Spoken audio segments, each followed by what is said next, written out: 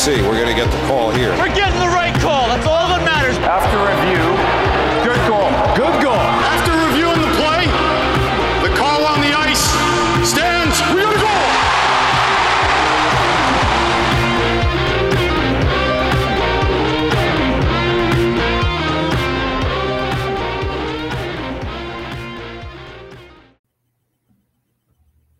And we are live, Rangers fans. Thank you all so much for being here for another episode here at Rangers Review. If you're watching this live on YouTube, thank you for being here, guys. And if you're listening to this on replay, whether that's on YouTube or wherever you get your podcast, thank you for being here also. Really appreciate it. Steven, it's been a couple weeks since the last time we made an episode and spoke. A lot of things have changed since then.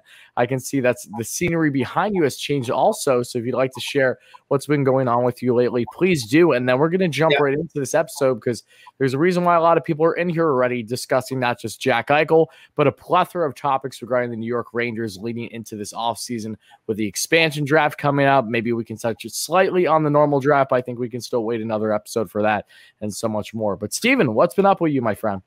Moving, of course. As some of you know, I relocated from Austria to Ireland. They put me up in temporary housing for the first couple of weeks, which was great, but found a place now for myself. The movers dropped off all my stuff yesterday, so I spent the last 8 days unboxing 89 boxes. Only 89? Those are weak numbers. 89. I'm surprised I have that much stuff, to be honest. And a solid 85% of that is Rangers related. There's a lot of hockey memorabilia in there, yeah. I had a friend helping me out, and he opened a box with all the pucks and the gloves and the helmets, and he's like, "Dude, what's this?"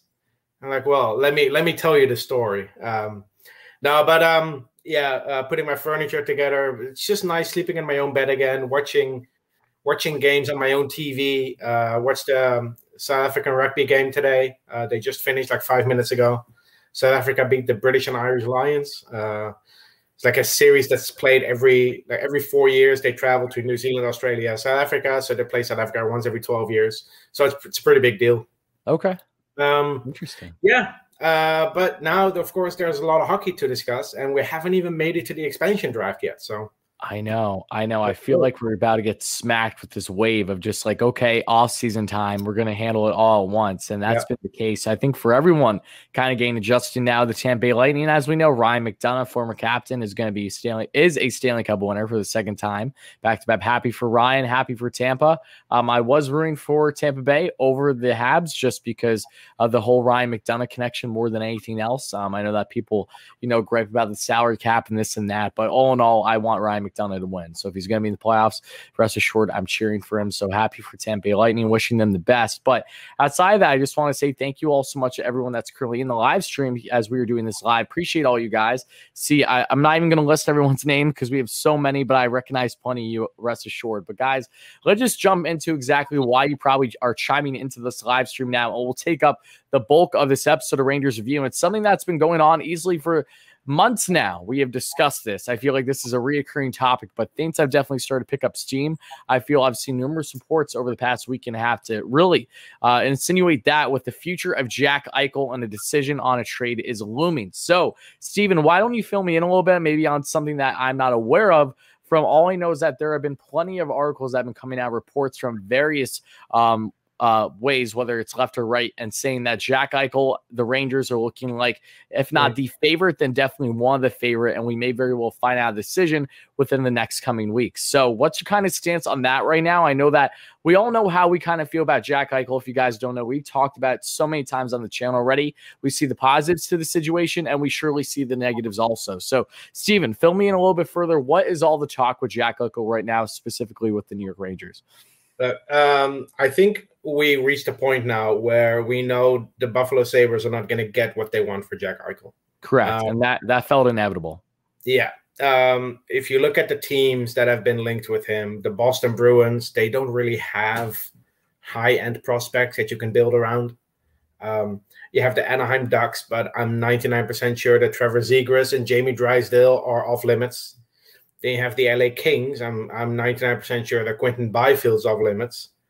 So for the Rangers to trade for Jack Eichel, they don't have to give up the farm. They don't have to compete with teams that are giving up better players than, let's say, this is a package I've mentioned several times before, a package of Buchnevich, Hedel, Robertson, and a first-round pick.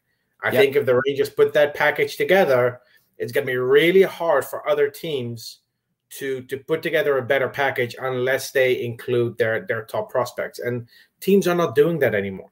Now, GMs know how valuable those first entry-level contract years are, especially with a flat cap. Teams are not trade. You won't see another Martin Erad for Philip Forsberg trade anymore. It's just not going to happen. It shouldn't happen. It shouldn't happen. Then again, there was a general manager who gave up Caleb Jones and a third-round pick for a 37-year-old Duncan Keith. So, and I do want us to touch on that after we talk about the Rangers connection with Eichel, because they do go in hand. Yeah, but if you look at the other teams that are linked to Eichel, the Rangers don't have to include players like Kakko, Lafreniere, Fox, Shesterkin. I would even put Miller and Lundqvist in that category. If they would include I think the best prospect they would probably include is maybe Kravtsov, who would be he would be behind the players I just mentioned on the Rangers depth chart in terms of young up and coming players. It shouldn't be the package that that Sabres players want, and for me, the package that the Rangers gave up for Rick Nash in 2012 is a very good comparable. Yes, Eichel is a couple of years younger, but you only get 5 years of him under contract. Whereas the Rick Nash deal in 2012, you get 6 years of Rick Nash. And Buchnevich, Hedel, Robertson is, I think, a better package than Dubinsky and Nisimov Eriksson in 2012. The first round pick is similar. I think in 2012 it was 19th. This time it's 15th overall, so that's a wash. I think it's a good return for Buffalo. It's probably the best they're going to get. But if you look at a team like the Minnesota Wild, they have to be in play now for Jack Eichel as well. They have to be. There's no other reason to buy out not just one big player, but two. They buy out both Zach Parise and Ryan Suter's contract. And the Minnesota Wild have to do something. They have to go into win now mode. They're on the clock now because ownership is going to pay these two players for the next 8 years without them being on the team. I would expect the owners to want something in return. They want to finally, do something in the playoffs. I've always referred to the Minnesota Wild as a side salad when you have a steak dinner. They're the side salad of the NHL. Yes, they're part of the league, but they're never bad enough to really dislike them. They're never good enough to get excited about. They're always middle of the pack, always. They never suck enough to get a high draft pick. But yeah, they have of course, they also have the Kaprizov situation, which is a bit of a mess. But if you're going to buy out two of those players, the cap relief you get in year one, especially, you have to do something with it. I think they can make an Eichel trade work cap-wise. Victor Ross coming off the books next year. It's also another $4 million. Cam Talbot is probably not going to have a long future there with Kaapo Kakkonen in goal for them. I think Minnesota right now is the front runner for Jack Eichel. See, that's an interesting take. And before we go there, because I have a lot I need to say on this matter, I just want to thank 74JDB for the $5 donation in the chat. He, like you, for the large portion of this past half year, has not been in favor of Eichel versus going all in on him. He says, and I quote, "I'm sick of this Eichel BS. Keep the first round pick in hopes to draft Mason McTavish, sign Zdeno Chara, and beg John Scott to come out of retirement." That's a very interesting thought, I must say. I don't necessarily agree with all that, especially the John Scott part, but no less, I understand the natural concerns that come with a guy like Jack Eichel. And I want to segue into the Minnesota connection right now, because if you guys don't know by now, there have been plenty of reports stating that the Rangers are looking like the favorite. It's been between the Rangers and the Anaheim Ducks. I've seen a lot of rumors about as of late too. And really the urgency from Buffalo to just get a deal done at this point. It seemed like originally they were trying to stand firm, kind of hold their ground, if you will, to get you would assume a sizable type of deal. But between the Rangers, who have already shown interest in Eichel over the past month and have been for the past year now, that have recently touched in with the Sabres, and then they were looking to try to get the medical records from Sabres. And originally they were not doing so because they know that Eichel, he has some serious injuries right now, and it'll be interesting to see if he's going to able to somehow not avoid surgery or not. I haven't done my complete homework on that, so that's something that is yet to be seen. But no less, the Minnesota connection is now fun because one, you have Ryan Suter. I don't know about you, Steven. I think you and I can attest to this, though, that Ryan Suter would be exactly what the Rangers could use on a short-term deal on that left side. As we know, the Rangers going into the offseason have been reported multiple times that they would like to add themselves a top 4, top 6 defenseman. And while it would be perfect to really have all the youngsters in both Niels Lundqvist on the right side and Zach Jones on the left, realistically enough, you're probably not going to have your entire defense that young. They're still going to want a veteran. They're done with Brendan Smith, it looks like. I don't think Anthony Bitetto will be coming back. Guys like those. But if you're looking at someone that has still experience and can still bring you plenty of play and eat so much minutes, it is a guy like Ryan Suter. So get him on a short-term deal. Again, that will be interesting because I think a lot of teams are going to be interested in him after being bought out. But keep him in mind. But yes, Minnesota has been reported, I believe from Darren Dreger yesterday, that Minnesota is going to be giving an offer for either him or Elliot Friedman is going to be giving an offer for the likes of Jack Eichel. But the Kaprizov situation is kind of fun because I know you tweeted this earlier, how Kaprizov apparently turned down a deal. I believe it was $8 million per year over $9 million a year for 8 years. Okay, so the other way around. And he wants things short term because he feels he can very well be a $10+ million player. So I perfectly understand that. He's right. He's correct. Yeah, absolutely. And I don't blame him for feeling this way. But again, it's just Minnesota. They're trying to work their franchise around this guy. They just brought him finally after all this years of waiting. And it only takes 1 year for Carrillo to realize, you know what? I don't have anything going on around me. So that's why, one, they want to be adamant about Eichel the best way they can to try being a win now stage right now. And two, you know, I've even seen reports about the possible threat of going back to Russia. Granted, I don't think that's going to happen, but no less, he really has a lot of control in the situation. So that shows the adamancy, even then some, on why to land a guy like Eichel. So the curious question is for the Rangers, if Minnesota comes into play now and they're very much going all in, they do have some very good, solid, young prospects, young talent that they can afford to give up for a guy like Eichel. Whether that hurts them down the road or not, it's a different story. But can the Rangers match that? Sure they could, but if Minnesota really gets desperate here, like if they go the lengths of being like, okay, maybe we'll potentially cough up a Marco Rossi, which in my mind would be awfully foolish, but it's something that they could consider. They have some. They have Marco Rossi. They have Matthew Boldy. Yes, they have some young, promising defensive prospects as well. You know, Cale Addison, who finally made his debut this year, a notable guy as well. Like there are moving parts that Minnesota has to make a deal done that I think could either match what the Rangers currently offer or could get awfully close. Maybe won't have the same NHL experience, but you know that for a Sabres team that, again, is going in more so of a direction of rebuild, would like to take on as much of young coveted assets as they can. So, Steven, kind of my question to you now is, and then I'm going to get on to more donations I see here. Again, thank you all so much for that, guys. I really, really appreciate it.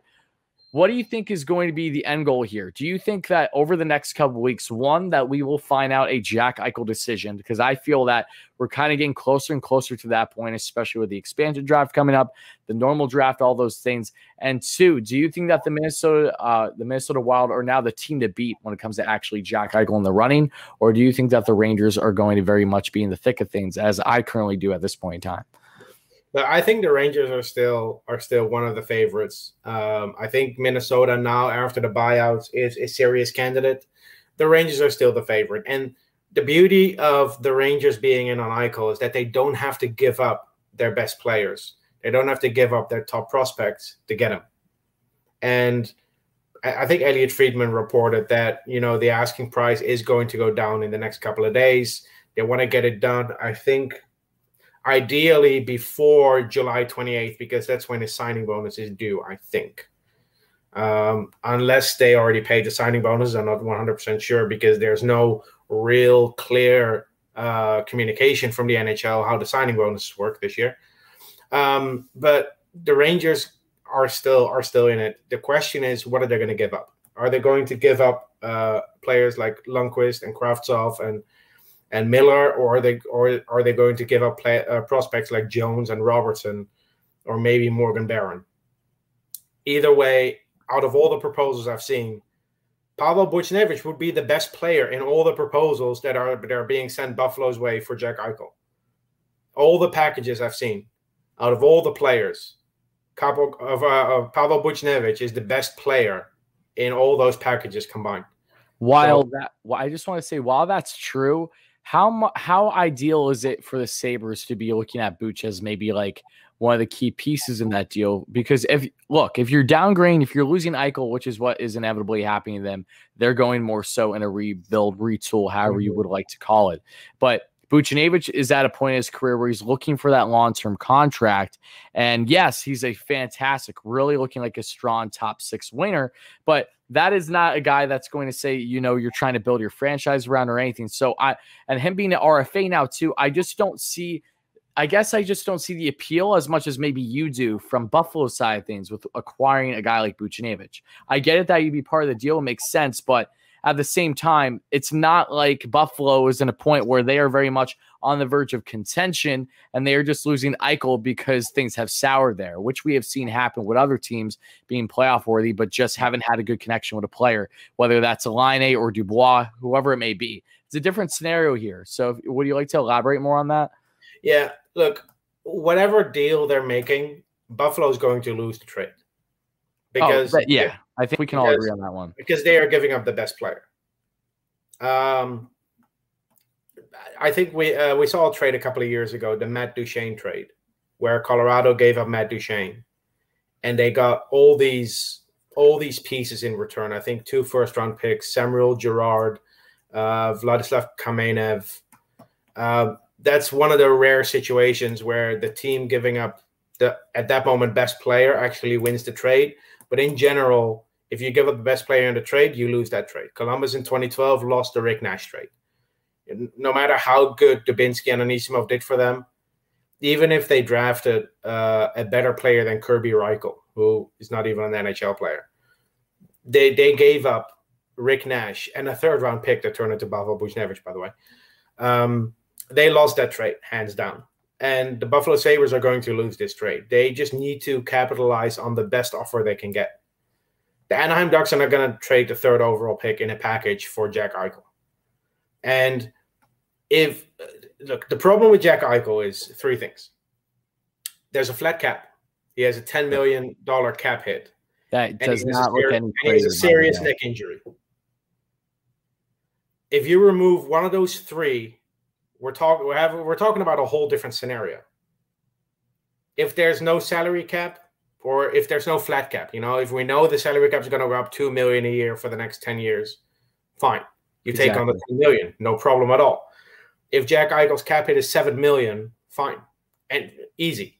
If Jack Eichel doesn't have the injury, then you're talking about potentially a top 5 center in the league. He's only 24 years old. I think he's almost a point per game player in his first 5 seasons in the league.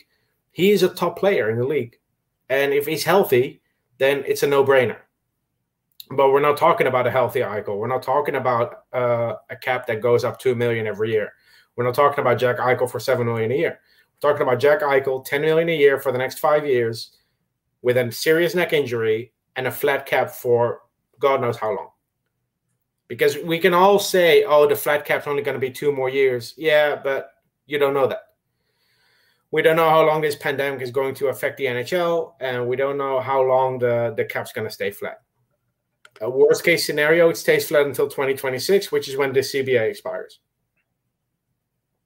So you cannot bank on that, because that's how a lot of these general managers got in this mess in the first place. Because of the flat cap, you've seen buyouts over the last few years that otherwise probably wouldn't have happened. So it sucks for the Buffalo Sabres, but they're not going to get the juicy return that they were expecting. And honestly, when the Rick Nash trade happened 9 years ago, has it been 9 years? I remember Columbus fans thinking they were going to get Chris Kreider and Ryan McDonough and Ryan Callahan and a first-round pick. Aside from the fact that fans never get the return they want, you're also dealing with external factors that the Buffalo Sabres nor Jack Eichel had anything to do with. It's just unfortunate for them. But, yeah. I think, and I also want to say before we go any further that we have 2 more donations in the chat. So, again, my good friend Dave Kaplowitz, who is the reason why We have this custom Morty mug right here and a bunch of things on the wall. Thank you for that, my friend. And David Walworth, thank you so much for the $10 donation. Appreciate both you guys tremendously for being here. And Earl Skakel, who's a great friend. Absolutely love Earl. Haven't talked to you in a while, but I hope you're doing well, buddy, and everyone else in here. But I want to touch on further on Eichel because in my mind, when you talk about the first thing that stood out to me is obviously, yes, the Sabres are not winning in this situation. It feels awfully reminiscent. We've tested this before, but Ryan O'Reilly, because Ryan O'Reilly, who during his time with the Sabres was still performing, but was not even happy. This was a guy that was looming retirement because of what seemed like he was getting himself in a depression of playing in Buffalo. He gets dealt. We all know how that trade happens. He goes on to be a Selke winner and then a Stanley Cup winner the next year. He drove his truck to a Tim Hortons. Yep. Ryan O'Reilly was like down, like was like a at the lowest value he was ever at in his career. And then they trade him for, what was it, Berglund, Tage Thompson, and Sobotka. There was a one prospect. Why am I blanking on the name? Yeah, I think Tage Thompson was the prospect. So it was Sobotka, Berglund, Thompson, and 2 draft picks. Yeah, and we know what happened with Berglund. Berglund was almost a similar story.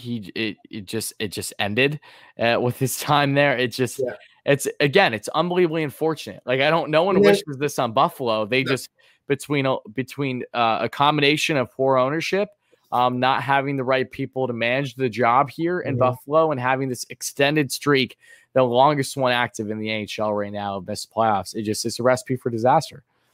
Yeah, and then 12 months later, O'Reilly wins the Conn Smythe and a Stanley Cup, and I think he won a Selke that season as well.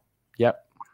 It's crazy how fast things can change, but O'Reilly wasn't injured. O'Reilly wasn't dealing with a serious neck injury, so we're not talking about the same scenario here. But the Buffalo Sabres have had their bad traits in the past. I just don't see a team that can blow the Rangers out of the water unless they give up their top prospects, and I don't see any team doing that.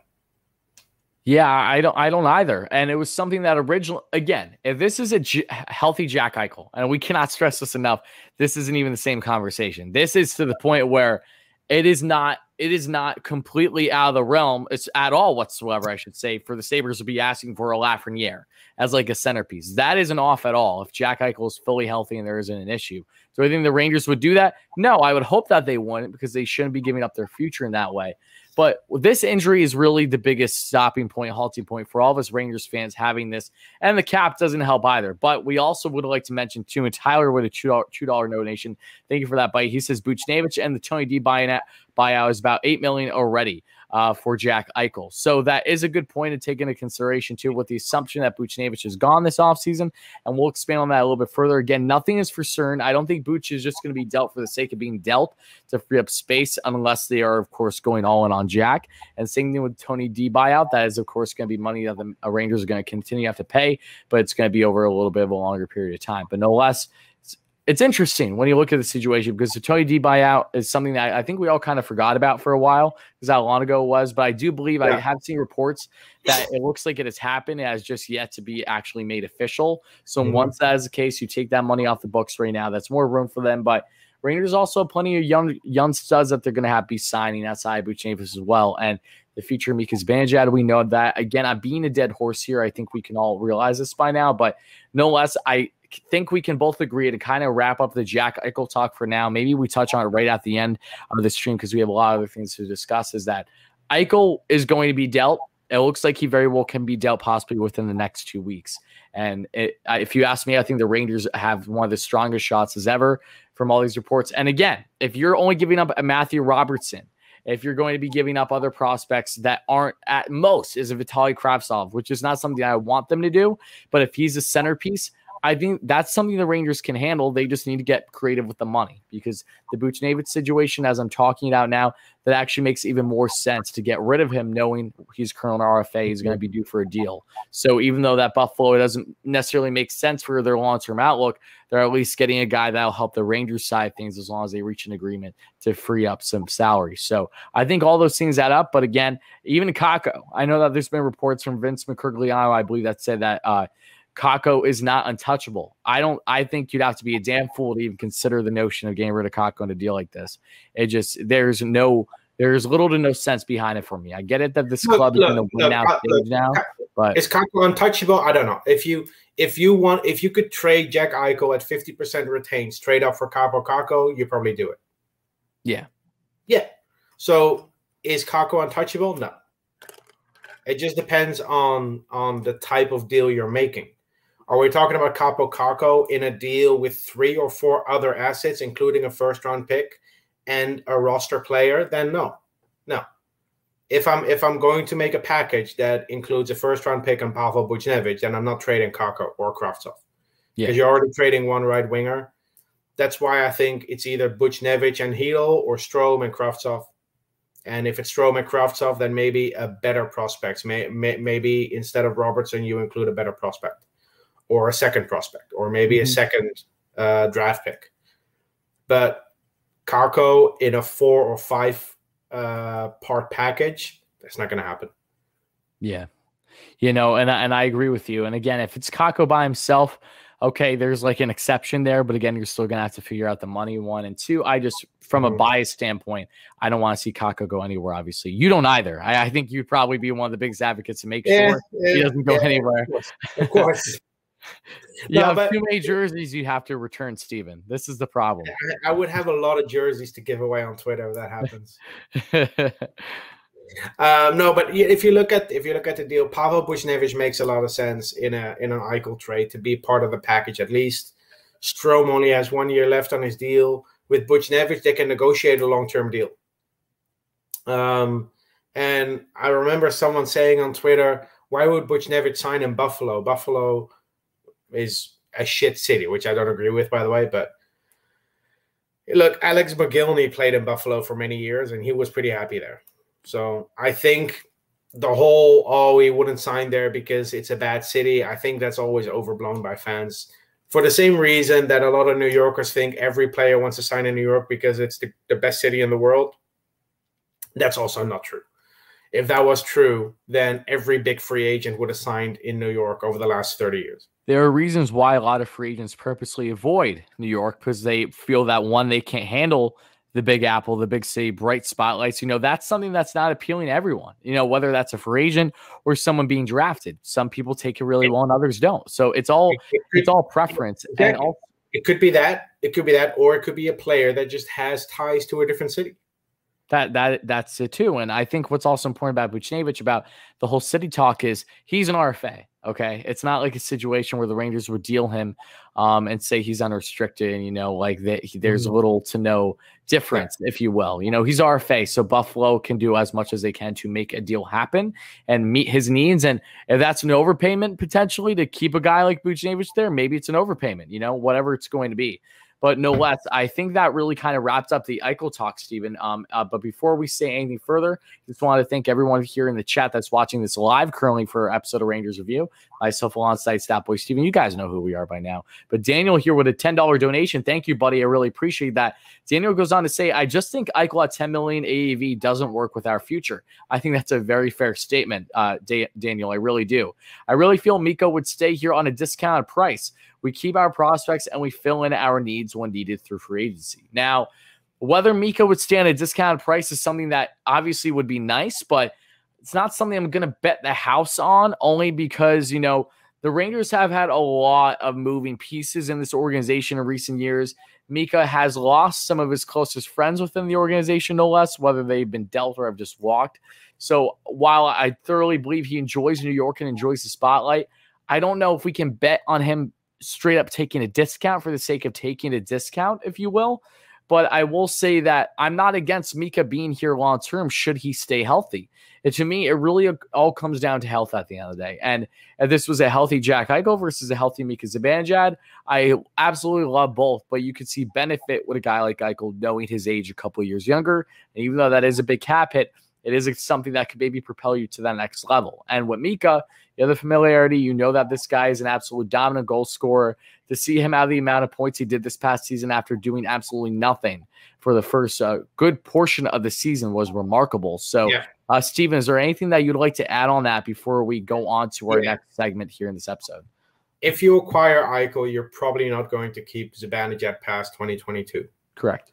So the question you would have to ask yourself as Chris Drury is the package I'm giving up for Jack Eichel worth the upgrade to go from Zibanejad to Eichel? Because that's what you're basically paying for. You're not paying to add Eichel to your team for 5 years. You're paying to upgrade from Zibanejad. Is the difference between Zibanejad and Eichel big enough to warrant that return? That's the question. Yeah. Yeah. And normally I'd probably say yes. But again, we're talking about the injury and a flat cap. If this was a different timeline, for the people who are watching Loki, if this was a different timeline where Jack Eichel is healthy or he makes $7 million or there's no flat cap, we're not having this conversation. We're just all on the Jack Eichel hype train. But the people that are cautious for a reason. And like I said, and this is what we've been saying all along, there are positives here if the Rangers land him at the right price. Mm-hmm. Absolutely. It could be a scenario where if, say, he doesn't start the year with the Ranger, maybe he's out for a large portion of the year with injury. But at the end of the day, you're going to be okay because you know that the potential upside there is still there, hopefully. But then you also see the downsides of the scenario. We've been over all that already. So again, to everyone currently in the live stream, in the chat, live here for this episode of Rangers Review or listening on a replay, we all understand your mindsets. There's positives and the negatives here. So I'm not really choosing one side over the other. I would be ecstatic if the Rangers land him, and I'll be more than content if the Rangers don't, because clearly if they don't, there's strong reasoning for doing so. And I think you can agree with that, Steven.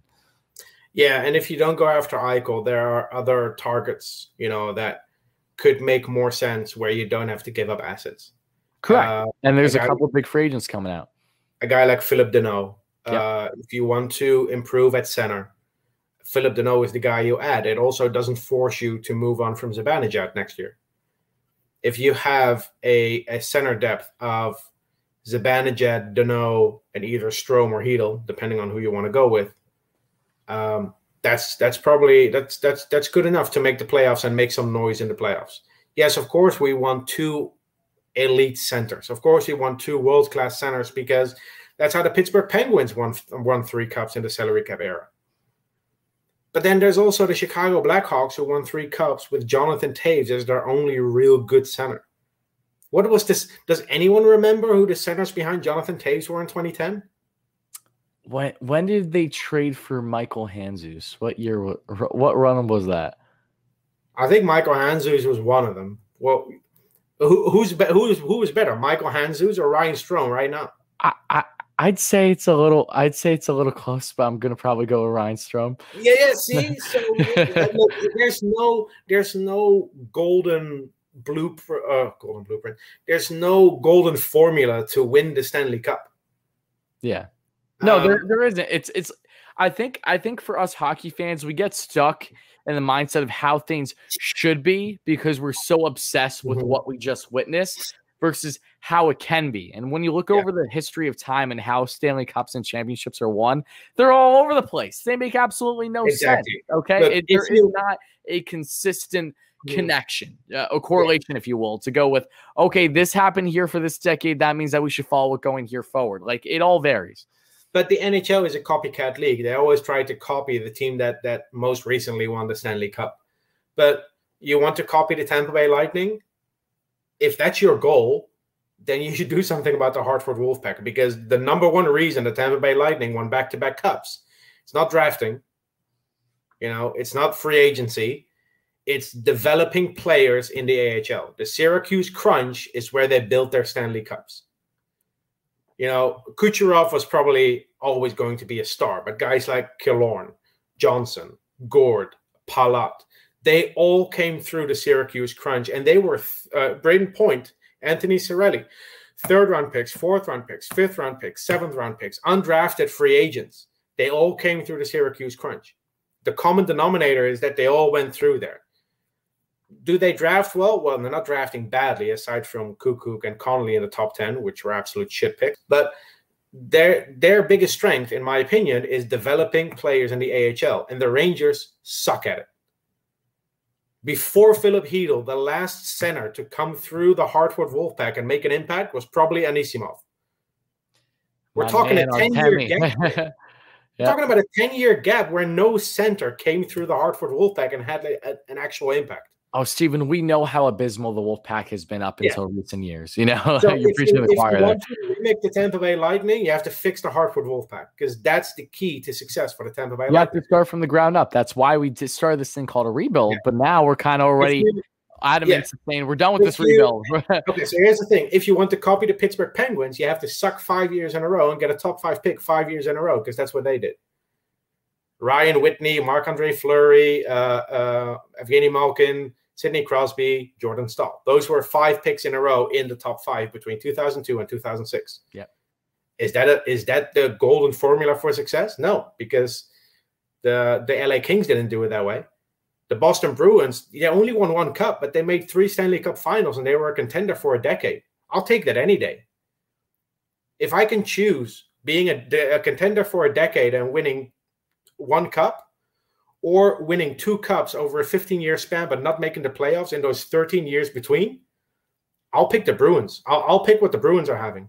Make me a contender for a decade and get me 1 cup. Absolutely. It keeps you on your toes the entire time versus say a team just having this fluke run and that's an awesome high. And then the next year you come back to reality, you don't even make playoffs. It's like, you know, that in order to build a fan base, and that we talked about this before in previous episodes, you need to make sure that you have a consistent winning culture. That's the only way to keep things growing. So we know I'm the only reason why I'm a Rangers fan is because of what they did during the 2010s. I wouldn't be here if it wasn't for that, honestly, because I went right into the thick of things in 2012, getting my heart broken as a little kid from Adam Henrique, and then the rest was history. So like that is my story. I know your story goes back farther than that, but you know, you're absolutely right. This is how you build winning cultures, and it does vary, of course, but no less. I think this goes back to the whole Eichel situation again.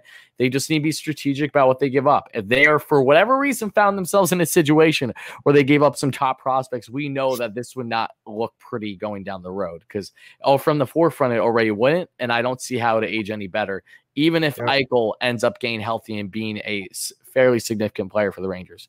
Yeah. And the last thing I'll say before we move on, you know, regarding rebuilding, I know Ranger fans want success as soon as possible, and you know we're a bit impatient. But if you compare the success the other teams have had in the salary cap era, the Bruins, the Kings, the Blackhawks, and the Penguins, if you look at where they started when they had their first top 5 draft pick, up to their first Stanley Cup, the fastest was 5 years, and it was the LA Kings. That's the fastest a team has gone from having a high pick to winning a Stanley Cup. The first high pick the Rangers had was only 2 years ago. You know, it's okay to be patient.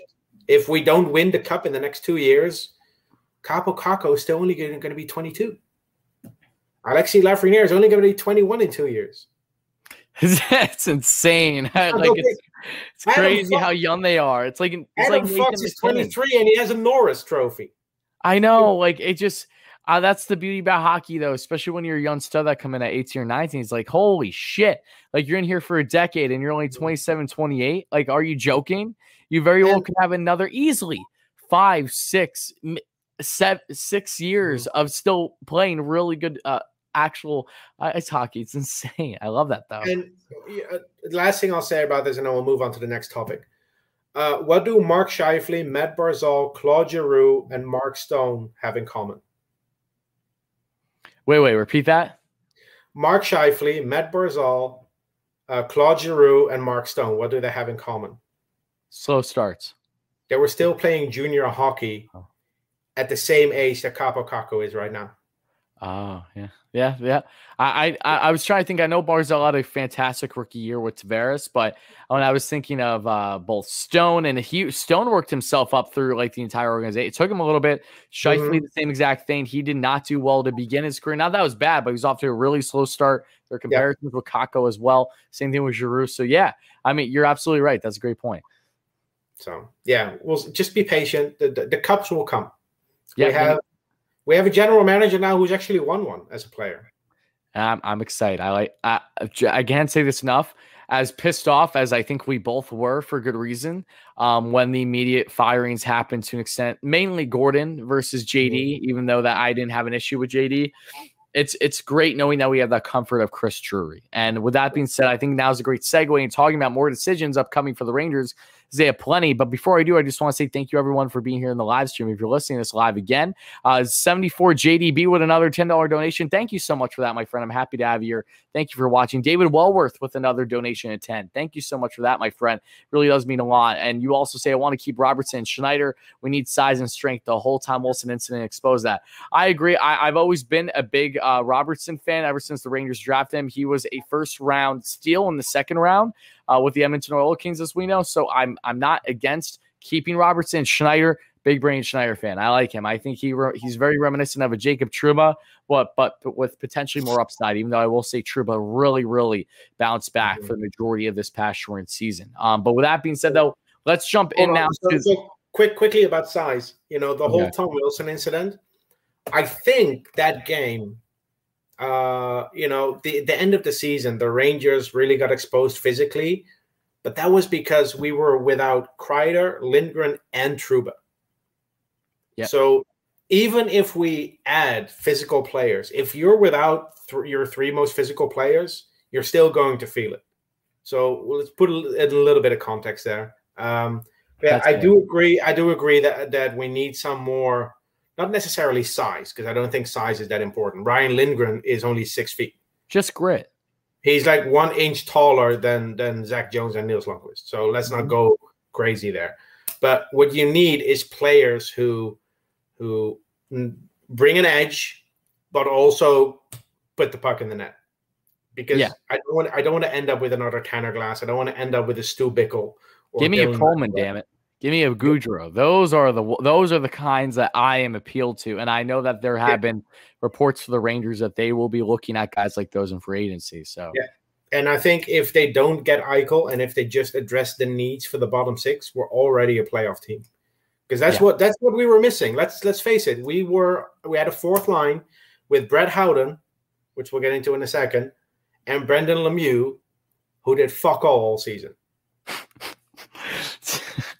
They need to do that dirty. You might be right, but okay. No, but let's be real. I shared highlights on my Twitter account of Brett Howden just standing there when two other players are in a board battle for the puck. Yeah. And he's skating back and forth, not doing anything. Brandon Lemieux was a great fighter after the whistle. Okay.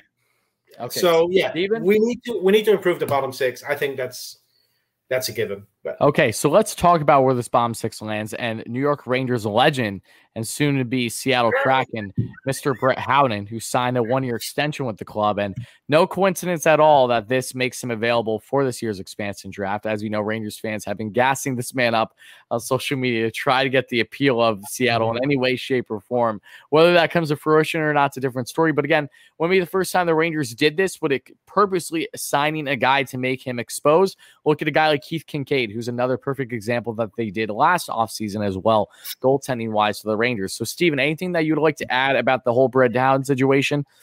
Yeah. So, first of all, a little clarification about the expansion draft. Yeah. He was already eligible to be picked by the Seattle Kraken because any player that's not protected or exempt can be picked. What we're talking about here is that every team needs to expose at least 2 forwards, 1 defenseman, and 1 goalie that hit certain criteria. And one of the criteria for the forwards and the defensemen is that they are signed through 2021-22. The other one is they need to play a minimum number of games, either this last season or the past 2 seasons. Now with Howden extended, he meets the criteria for those 2 exposure spots. And initially, the only 2 forwards that met those criteria were Colin Blackwell and Kevin Rooney. So this opens up the possibility for the Rangers to use that 7th protection slot on either Colin Blackwell or Kevin Rooney. And whether they do it, I think they will, remains to be seen. I don't know who they will use. Or will they go with Kevin Rooney, solid 4th-line center for them this season? Maybe they like a lot of what they saw in him. Or Colin Blackwell. I know Colin Blackwell did great, but we have enough right wingers as it is. Gauthier is already protected, correct? He should. Sorry? Gauthier is going to be protected, I would assume. No. So the way I look at it now, the protection slots for forwards are Panarin, Zibanejad, Buchnevich, Strome, Heedle, Kreider, and then the 7th spot is going to be Howden, Gauthier, Blackwell, or Rooney. Howden, Gauthier, Blackwell, or Rudy. Okay, so damn. I'd say I would still go Gauthier personally. I think you got to give that guy a chance. I would go with Gauthier as well, but the Rangers signing Howden before the expansion draft points to me to them protecting either Blackwell or Rooney. Otherwise, they could have waited. And the Rangers did the same thing 4 years ago when we had the expansion draft for the Vegas Golden Knights. Matt Pumpel signed an extension 2 weeks before the expansion draft, and he was one of the exposed players, Michael Grabner being the other. I was so I won't forget that like it was yesterday because my heart was racing that Grabner was going to get taken. I was a big Grabs fan when he was with the Rangers, just absolutely exceeded expectations with us, and then they ended up. If you look at the thought process that the Vegas Golden Knights went through, it's very similar to what the Seattle Kraken has to choose from now when it comes to forwards. Oh, of course, they could have gone with Lindbergh, Fast, Grabner, or Pumpel. And now it's Howden, who is that young center. Blackwell, who's that more experienced winger like Fast. Gauthier is more like Pumpel. And then who did I miss? And then then the 4th forward is Rooney or Grabner. I wouldn't be shocked if Seattle goes with Brett Howden. He's a 23-year-old. Is he 23? Yeah. Yeah, it's all about upside. I'd have to imagine in the situation. 23-year-old center, which means he's cost controlled under, he's team controlled for 4 more years. If you go with Blackwell, you get him for 1 year. Then he's UFA. Same with Rooney. So if you want to go for security, you go with Howden or Gauthier, and GMs generally think that centers are more valuable, so they go with Howden. And then on defense, it's going to be Boteto. And then in goal, it's going to be Kincaid because Shesterkin is exempt, so they protect Georgiev. Boteto, he still has a year left on his contract? Yeah, he signed a 2-year deal last year, specifically for the expansion draft. Okay. All right. That's fine. I'm just... And then the protection slots on defense will be Trouba, Lindgren, and probably Libor Hayek. Unless they want to keep Boteto. And then D'Angelo would count as the exposed requirement player on defense before they buy him out. Okay, because I was going to say that one makes sense if he's bought out beforehand. Obviously, they'll probably buy him out after the expansion draft. If they want to keep Boteto, then that's the play to make. Okay, all right. Well, interesting. Because I was thinking about Boteto. I forgot if he was on a 1 or 2 year deal, but that adds up. Look, and we're talking about losing a 4th line player here. At worst case scenario, we're losing a 4th liner. Meanwhile, the Minnesota Wild are buying out 2 players so they can protect Matt Dumba. The Colorado Avalanche had to ask Eric Johnson to waive his no trade clause for the expansion draft. Buffalo did the same with Jeff Skinner. Out of all the teams in the league, we go through 2 expansion drafts with no worry at all. You can complain about Jeff Gordon all you want, but he set that up. And I haven't complained about Jeff Gordon nearly to the degree that I know a lot of other Rangers fans have. Don't get me wrong, this man was far from perfect, but the foundation has been set because of that man.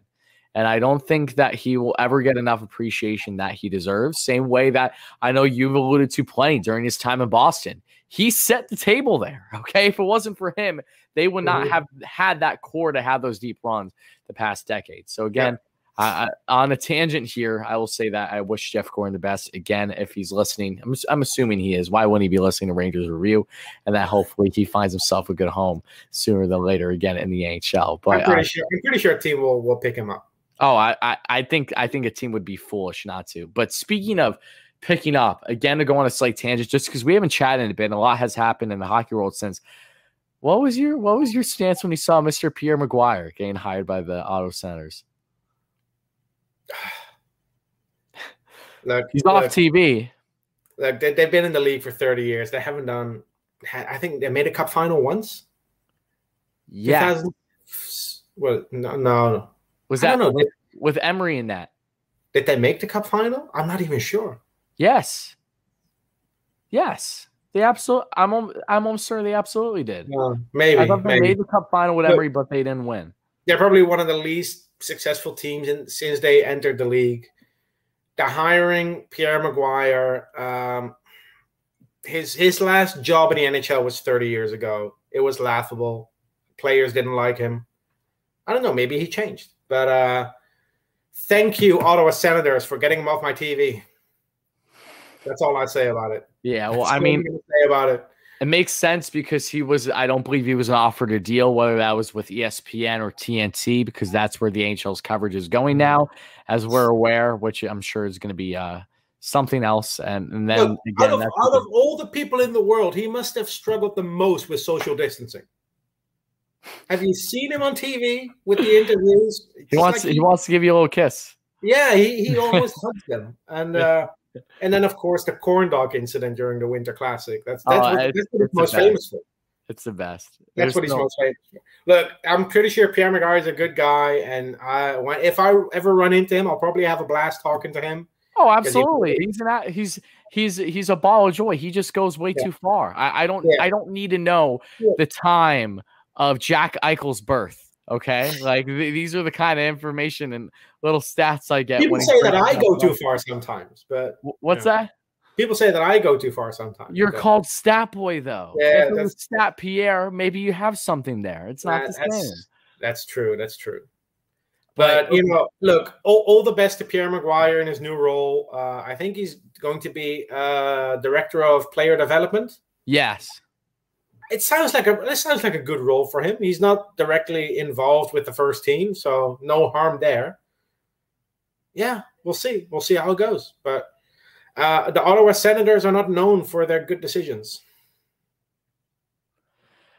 Again, this is not a Ottawa Senators bashing site right now. I just had to throw that out there. But before I say anything further, again, thank you all so much for being here. We have more donations to get from Dave Kaplowitz, $3 donation. Love you, Dave. Check your emails, buddy. I did email you back yesterday, I believe. And David Walworth, again, thank you for the donation. David said here that yesterday, watching another YouTube live stream, it was all thing Rangers, and they raved about how good your Rangers review show is and trying to measure up to your videos. Well, that's a great compliment. Hoping them the best. Always love to see other Ranger content creators out there for sure. Always appreciate all you guys. So appreciate the kind words. Happy to hear that. But Steven, now we talked about the Buchnevich trade rumors already. I don't think there's anything else that we need to kind of elaborate on that. We know that the Rangers are very much shopping Buch at this point in time. And I think we'd be a fool, as we already alluded to say that this doesn't directly go in hand with a guy of a Jack Eichel's caliber, if you will. So I think what is now a next step, and kind of getting to the end of the episode here, is let's talk about the assistant coach hires for the New York Rangers, because these were fairly interesting. So Steven, take me away on this, because I want to know your feedback on it. Yeah, so the Rangers announced that they hired 2 assistant coaches. I'm blanking on the first name. Anyway, Gord Murphy is the guy who was the assistant coach in Hartford the last couple of years. He worked with Gerard Galland in Florida and in Columbus. So there's a history there. They know each other. But also important, in my opinion, is Gord Murphy worked closely with Chris Drury. Chris Drury was the general manager in Hartford. And as you may remember, when David Quinn was out with COVID for 2 weeks, we had an interim coaching staff behind the bench. Yeah. And it was Chris Knobloch, Gord Murphy, and Chris Drury. So they had plenty of time to chat up some more. Exactly. So I think, and we all saw what happened to the Rangers in that 2 week span. They were playing like a contender. We want Knobloch for Coach of the Year. Exactly. I mean, I think it was the same time when Adam Fox made that goal line save, and we were joking about that he should get Vezina votes. Yeah, that team under Knobloch was fun to watch. They were dominating games. Zibanejad was just playing around with the Philadelphia Flyers. It was great, and when Quinn came back, it was better than earlier in the season under Quinn. But I think Gord Murphy earned this job, and his history with Gerard Galland probably plays into it. And the other one, what's his name? Mike Kelly. Sorry. Mike Kelly was the assistant of Galland in Florida and in Vegas. So again, a hire that Galland is familiar with, has worked together with him. I think these are good hires, and I'm happy that they go this route and not do what they did with Lindy Ruff and Jacques Martin. Because when Lindy Ruff was like the odd man out in Quinn's coaching staff, Quinn brought his coaching staff over from Boston University, and Lindy Ruff was like, when all your friends hang out at a bar and there's like this other dude that everyone vaguely knows but nobody really likes, that's what it almost felt like that Lindy Ruff was going through. Yeah. And then Jacques Martin, yes, I was happy with how he reshaped the defense, but you don't want to go through that again. You don't want to hire a coach and then have an assistant coach left over from the previous regime. So I understand why they moved on from him and let Gallant, pick his own coaches. He went with guys he worked with before, and I'm excited to see what's going to happen. I don't know who the third guy is going to be. Who knows? Maybe Chris Drury pulls one out of the hat and goes with Dan Girardi, who was the interim coach in Buffalo. Took the damn words out of my mouth, Steven. I mean, we've already seen these connections. Whether I think it was Larry Brooks that originally over the past month or two came out that said that they're Rangers, that could be a consideration. Look, it upsets me. Let me just go on a little rant here, Steven, because Danny G, this guy in his prime was one of the best shutdown defensemen the Rangers have had in a while, okay? Him, a young Ryan McDonough, Mark Stahl didn't get any better than that. They threw Ovi around like it was nothing. I remember those days. So much fun, okay? Oh, and remember what Ovechkin said, that Dan Girardi was the hardest defenseman to play against. My point. But here's the thing.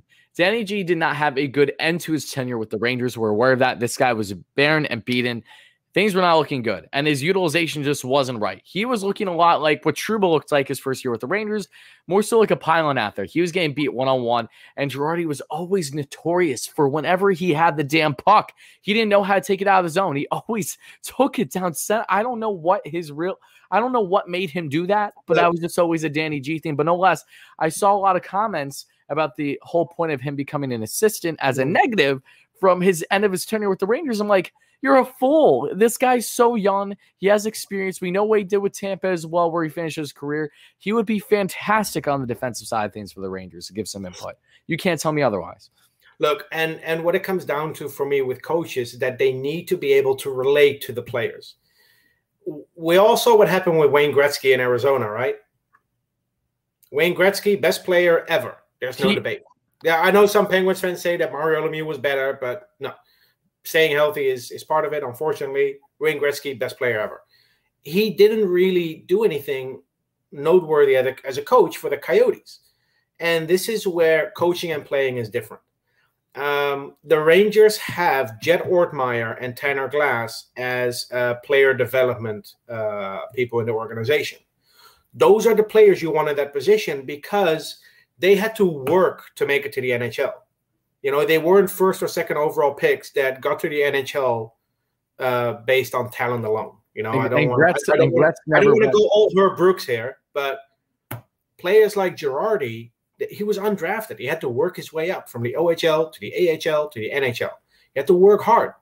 He's a kind of guy that behind the bench, he knows how to talk to a kid like Morgan Barron.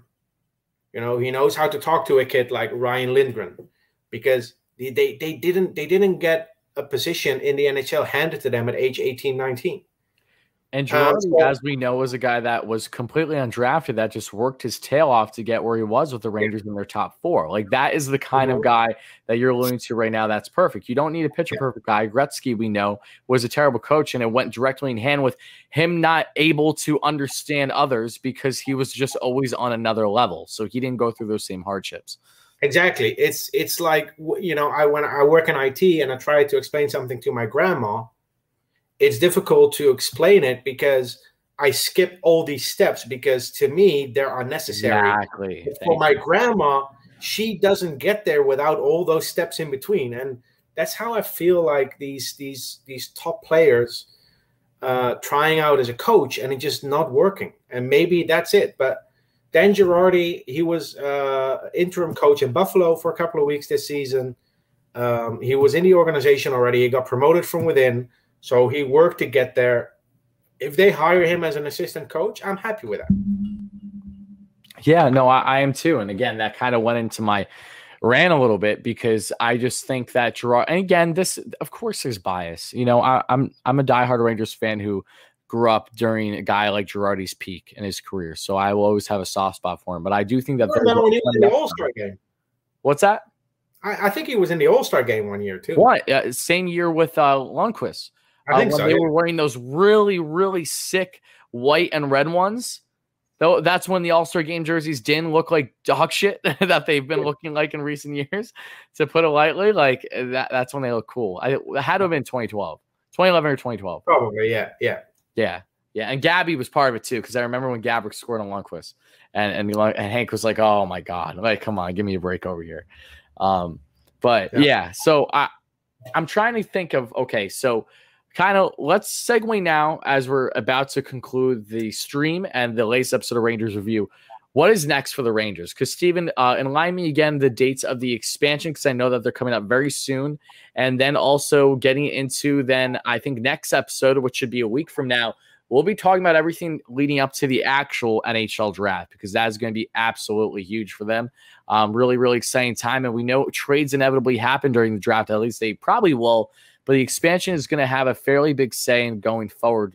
Not so much for the Rangers, but other teams. So let's just run down quick. What is next for this Rangers team over the next week and then eventually 2 weeks? Yeah, there's going to be a trade freeze starting, I think, on Saturday. So teams have a couple more days to make trades with Seattle for the purpose of the expansion draft, as we saw 4 years ago with Vegas. Yep. All these little side deals, giving up first-round picks to make sure that certain players are protected. I'm pretty sure there will be deals like that again. Probably not as many as 4 years ago. But the expansion draft is on Wednesday the 21st. And then the entry draft, they went back to the normal schedule. Round 1's on Friday. Round 2 is on Saturday. I know last year they did it differently. I think it was a Monday and a Tuesday. But next week, Friday is round 1. And then we'll know if we still have the 15th overall pick or not. And then Saturday is round 2, which for me is always the more interesting day of the draft, because, you know, you go into like 6 rounds in the span of 3-4 hours. So it's pretty fast, but it's a lot of fun. They speed it up a little, to put it lightly. Yep. Yeah.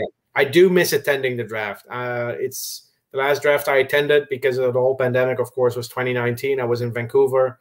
Day 1 was great. Day 2 was even better. When everything goes back to normal and they're going to host a draft again and people have a chance to go, please, just if you can only get tickets for day 2, still go. You know, all the players that are picked on day 1 are usually there on day 2. You can just walk up to them. They're there with their families. They're just hanging out. I remember 2 years ago, I had like a 30-minute conversation with Elliot Friedman, because he's just there walking around, and, you know, they're just hanging out. It's a great experience if you want to interact with some people. If you just want to experience it, day 2 of the NHL draft is a lot of fun. Do you know yet where next year's draft is going to be? No, I think they announced it after the draft, but hopefully next year there will be fans allowed again. I think are they doing it virtual again this year? They might be, just because I know that the NHL's expected, or at least it's gonna vary with Canada, because Canada's a whole other, you know, battle. But I know that for the States, we very well should be having around full. I'd assume we're going to be back to full capacity in this year's fall.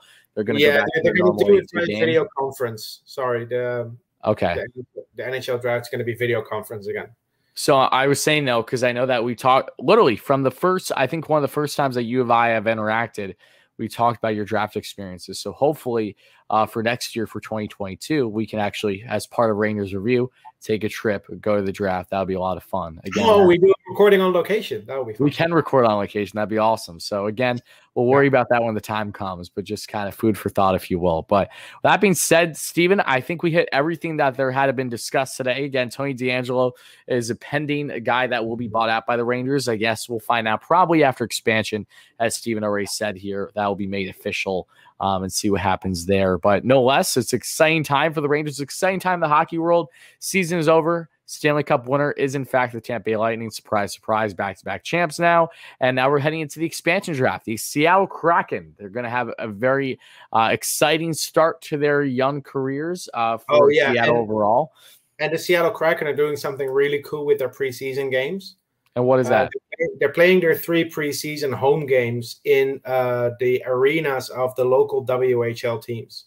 Oh, that's cool. Seattle Thunderbirds, Spokane Chiefs, and the Everett Silvertips. And I know that you would love to be at the Thunderbirds.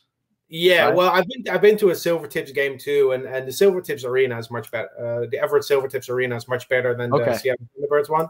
But I like how they basically pay homage to what made this possible. Like NHL hockey in the Pacific Northwest, NHL hockey in Seattle, the main reason it's possible is because of those junior hockey teams and their fan bases that have supported this team from the moment it was announced. So I like that they do this for the preseason games, that they go to like the junior hockey arenas. And there's only like 5,000 or 6,000 seats in some of these arenas, but it's going to be a great experience.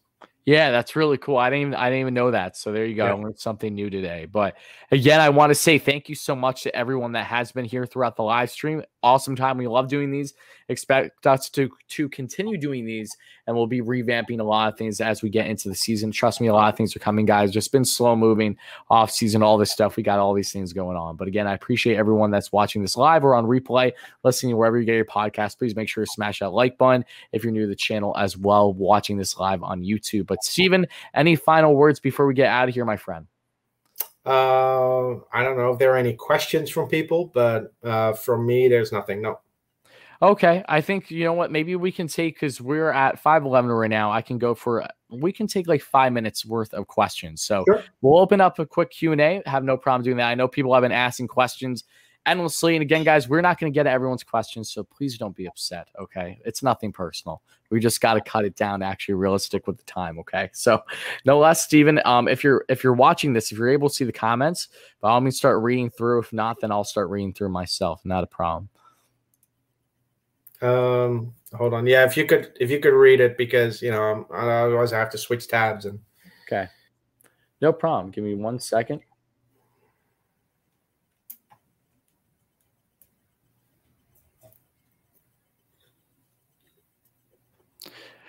Gaudreau or Coleman? I say yes. Either of them. Yes. I've been a fan of both of them.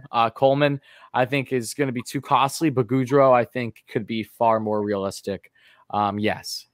Sign me up. I'd probably go with Gaudreau because he's a better fit for the bottom 6, and I think Coleman wants a top 6 role. Yeah. And again, one of those things where if Coleman can perform that way, we'll see what happens, but he has been a big part, as we know, for Tampa since they acquired him at the deadline last season. So we'll see what happens there. Let's see.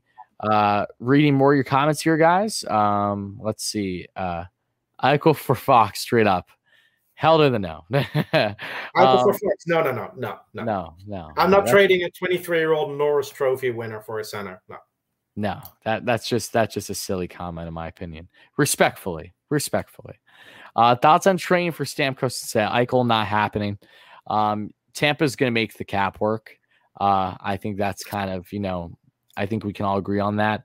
I don't see Stammer going anywhere this offseason. They're going to have to let players walk in Tampa, even if they're going to let go of Gaudreau and Coleman, and they probably still have to lose a player with a significant salary.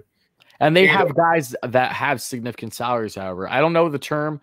I'm sure at least one of them has become – actually, no. I know that Killorn, Palat, Yanni Gourde, Johnson, all these guys are like upwards of $5 million on their cap hit. They're going to lose. They're going to have to lose at least one, preferably 2 of those on top of Coleman and Gaudreau. And some of them do have clauses, however, too. So they're going to have to ask them for probably the 10-team list or whatever it's going to be. I remember Johnson, as we know, was originally put on waivers and cleared waivers going into the season. Remember, because they just needed a toy and try to make things work. And lo and behold, he still had an important role on the club, no less. The only forwards in Tampa that don't have a no-trade clause are the ones that are ineligible for a no-trade clause because they're under 27. Mm-hmm. Every other player in Tampa, every other forward there has a no-trade clause. So. Yeah. See a comment here. Darren Dreger just report Eichel linked to Wild. Yes. What?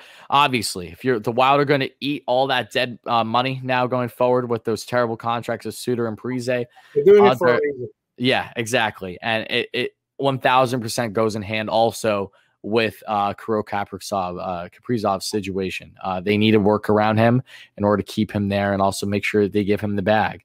Another comment here from James says, if the Rangers keep pick 15, then who do you think that they will pick? We kind of alluded to this a little bit.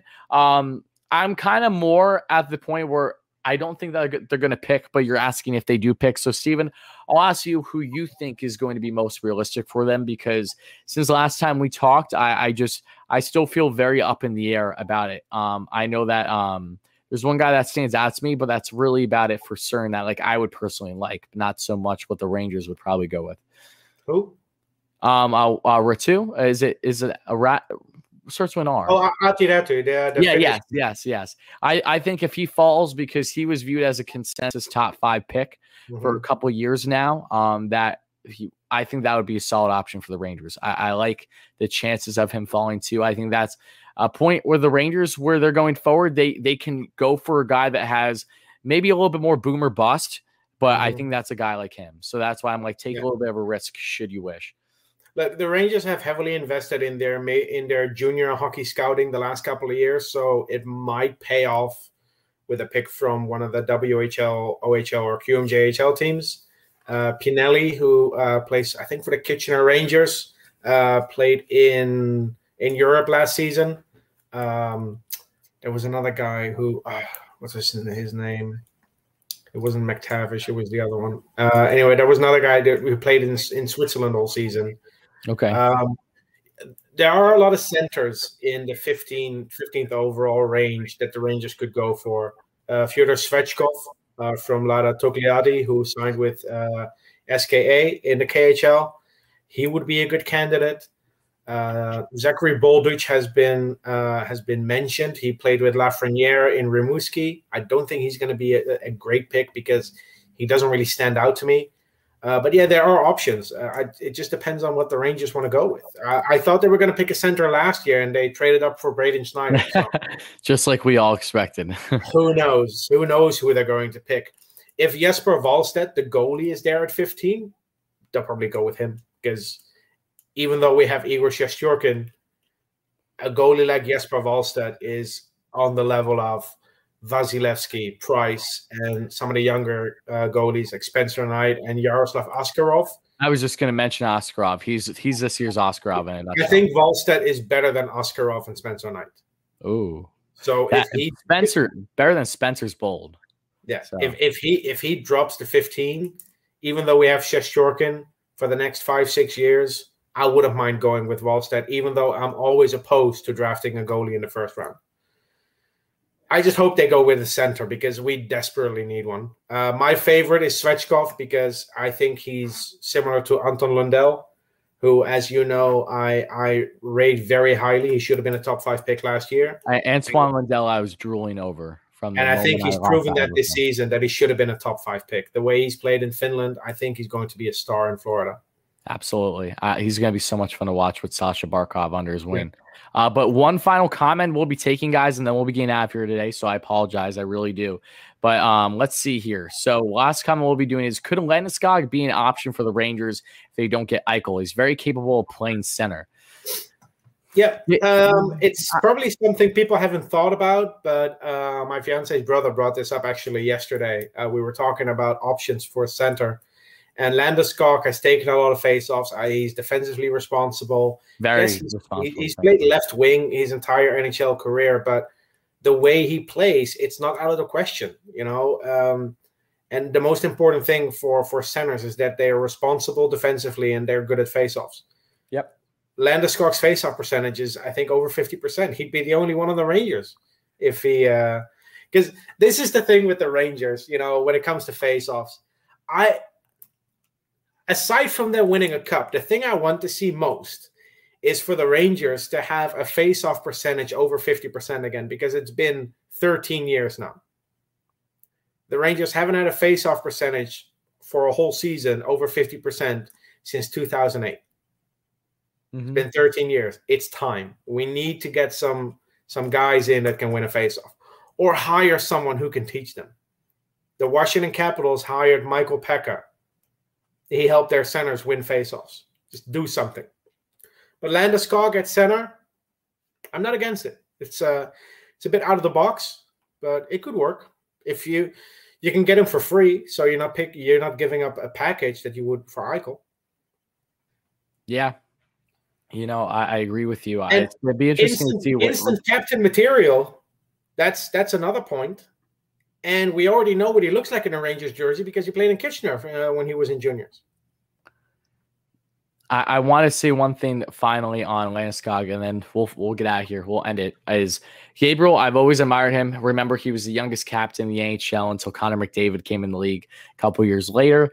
He's been a great leader in that locker room for sure. Has dealt with some injuries throughout his career, but again, that defensive mindset is what I like most about him by far. He's not going to be your consistent point getter. He's really benefited from the guys around him in that top six. There's no doubting that. I would expect a slight regression at least. But no less, I would very much be in favor of Landeskog at the right price. I think he's a guy that could very much help his team kind of still stay well-rounded, and he does have that grit to his game. He has size to the body. That is always appealing. So, Steven, I think that really is it. We're done answering questions. I apologize, guys. But that's going to do it here if you're watching live. So I wish all of you a great rest of your day. Appreciate you chiming in. And, Steven, let's go Rangers, my friend. Let's go Rangers.